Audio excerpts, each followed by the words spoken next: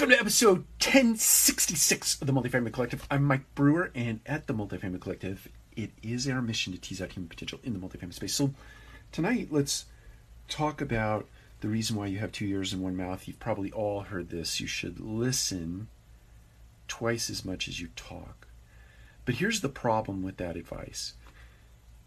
You have to turn off the internal dialogue, right?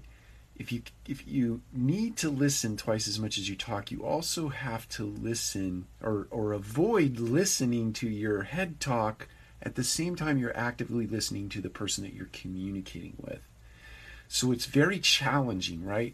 It's easy to say that you need to listen 2 times more than you talk, and it's easy to start to put that into practice by simply closing your mouth. But what is really hard is turning off the head talk, right? You know what I mean by that. You're formulating your answer to a question before the question comes up, right? You got to turn that off before you can listen twice as much as you talk. Hard. Take care. We'll talk to you again soon.